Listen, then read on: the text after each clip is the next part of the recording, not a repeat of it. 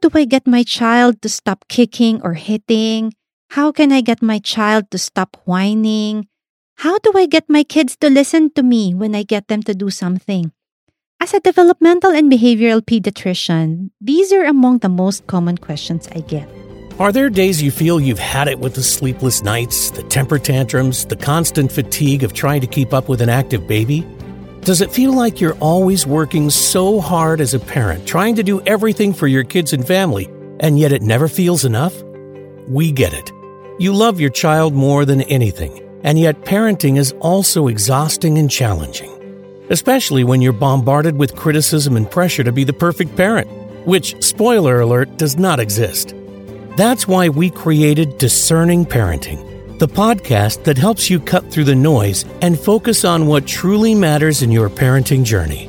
This podcast is jam-packed with valuable insights and practical tips specifically tailored for parents of kids age 5 and below.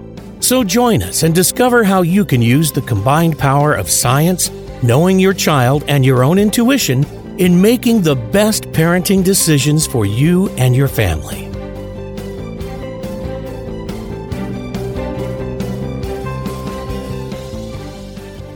Hello, and welcome to the Discerning Parenting podcast from wherever you are tuning in from around the world. And I'm so excited to see all the downloads coming in from different countries. This is really special to me because when I started out this journey with the Discerning Parenting podcast, my mission is to help parents find calm and joy in parenting in a way that is easily accessible. So here we are. And in the next 2 episodes, we're going to cover parenting strategies, which is a 6-step plan that I teach when I work one-on-one with parents just like you. And today, we'll explore the first 3 steps of this 6-step approach to parenting that is grounded in the science of child development and positive parenting. We will look at why understanding your child's behavior is crucial, how to create a calm environment for your child, and why taking care of yourself is essential for effective parenting. And each step starts with a C, so we can easily think to ourselves about the 6 C's. Now, it's very easy to give tips. We can scroll all over Instagram and then you see all of those posts. How to stop your kid from hitting once and for all with this magic phrase. But the reality is, there's no easy and quick answer. If we just look at what we do when our child hits or kicks or whines, it's like trying to stop a leaking faucet by placing your hand over the tap. Sure, you will stem the flow a little, but the leak is still there.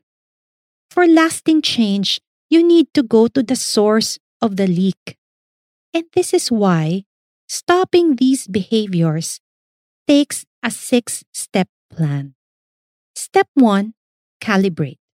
We need to understand where your child is right now.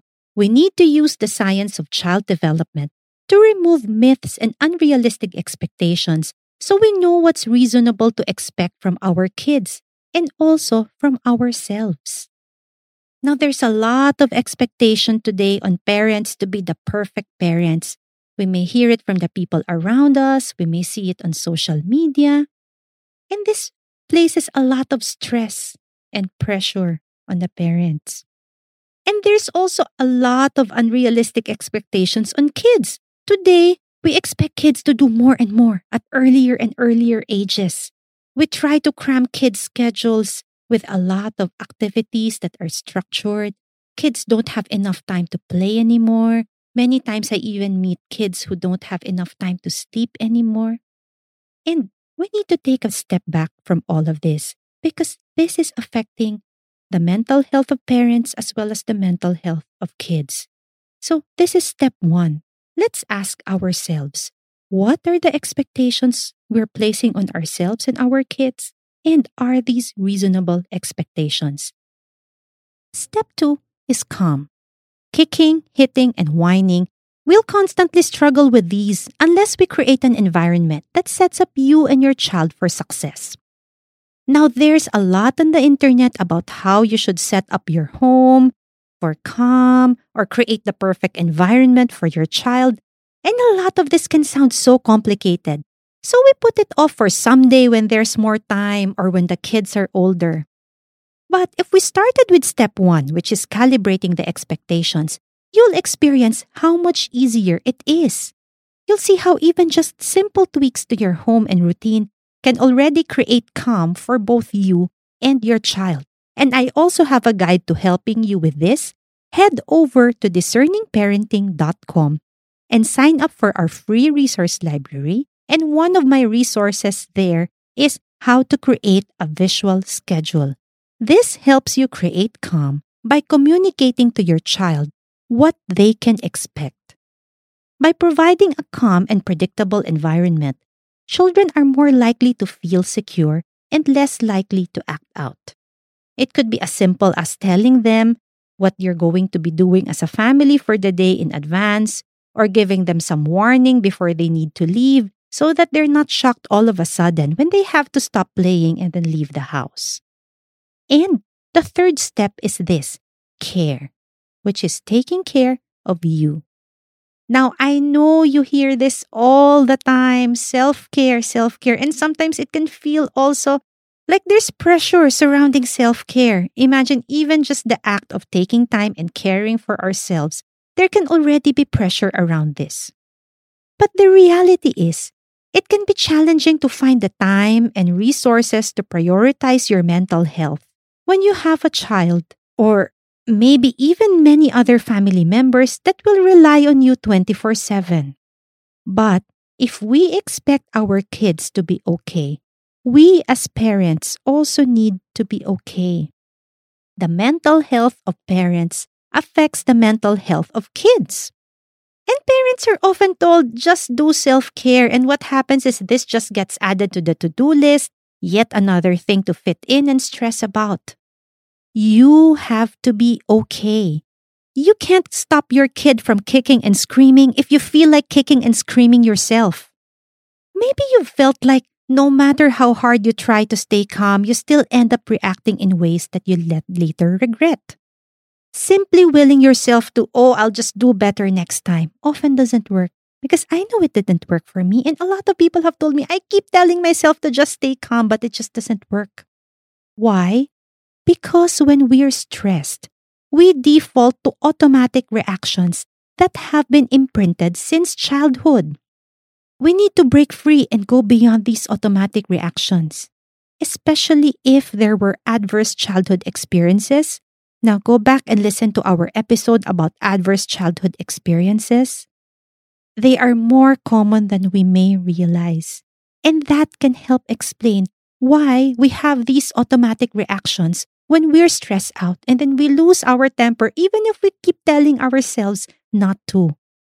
And that's why in my parenting programs, I take parents through a deep and meditative journey that will help imprint in our subconscious mind new ways of reacting to stressful situations.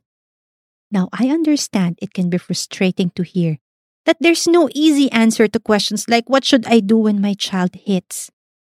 Because there's a whole lot of other things we need to do during the times that we are calm and during the times when our child is not hitting or kicking or whining.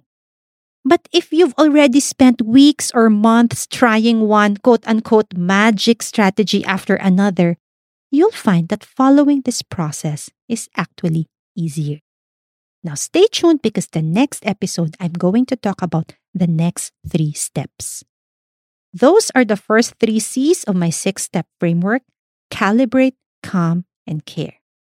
Now try the first 3 C's over the next few days. Then in the next episode, we're going to explore the remaining 3 steps of my 6-step approach to parenting. We will look at the importance of building a strong foundation of connecting with your child, how to communicate effectively with them, and how to navigate sticky parenting issues using the latest scientific evidence. Head over to discerningparenting.com and sign up for our free resource library.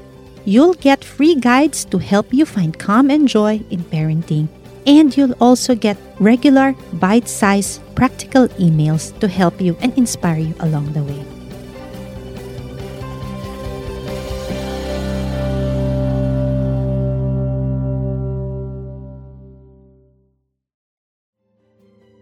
Any information available at this podcast is intended for general guidance only and must never be considered a substitute for advice provided by a doctor, therapist, or other qualified medical professional.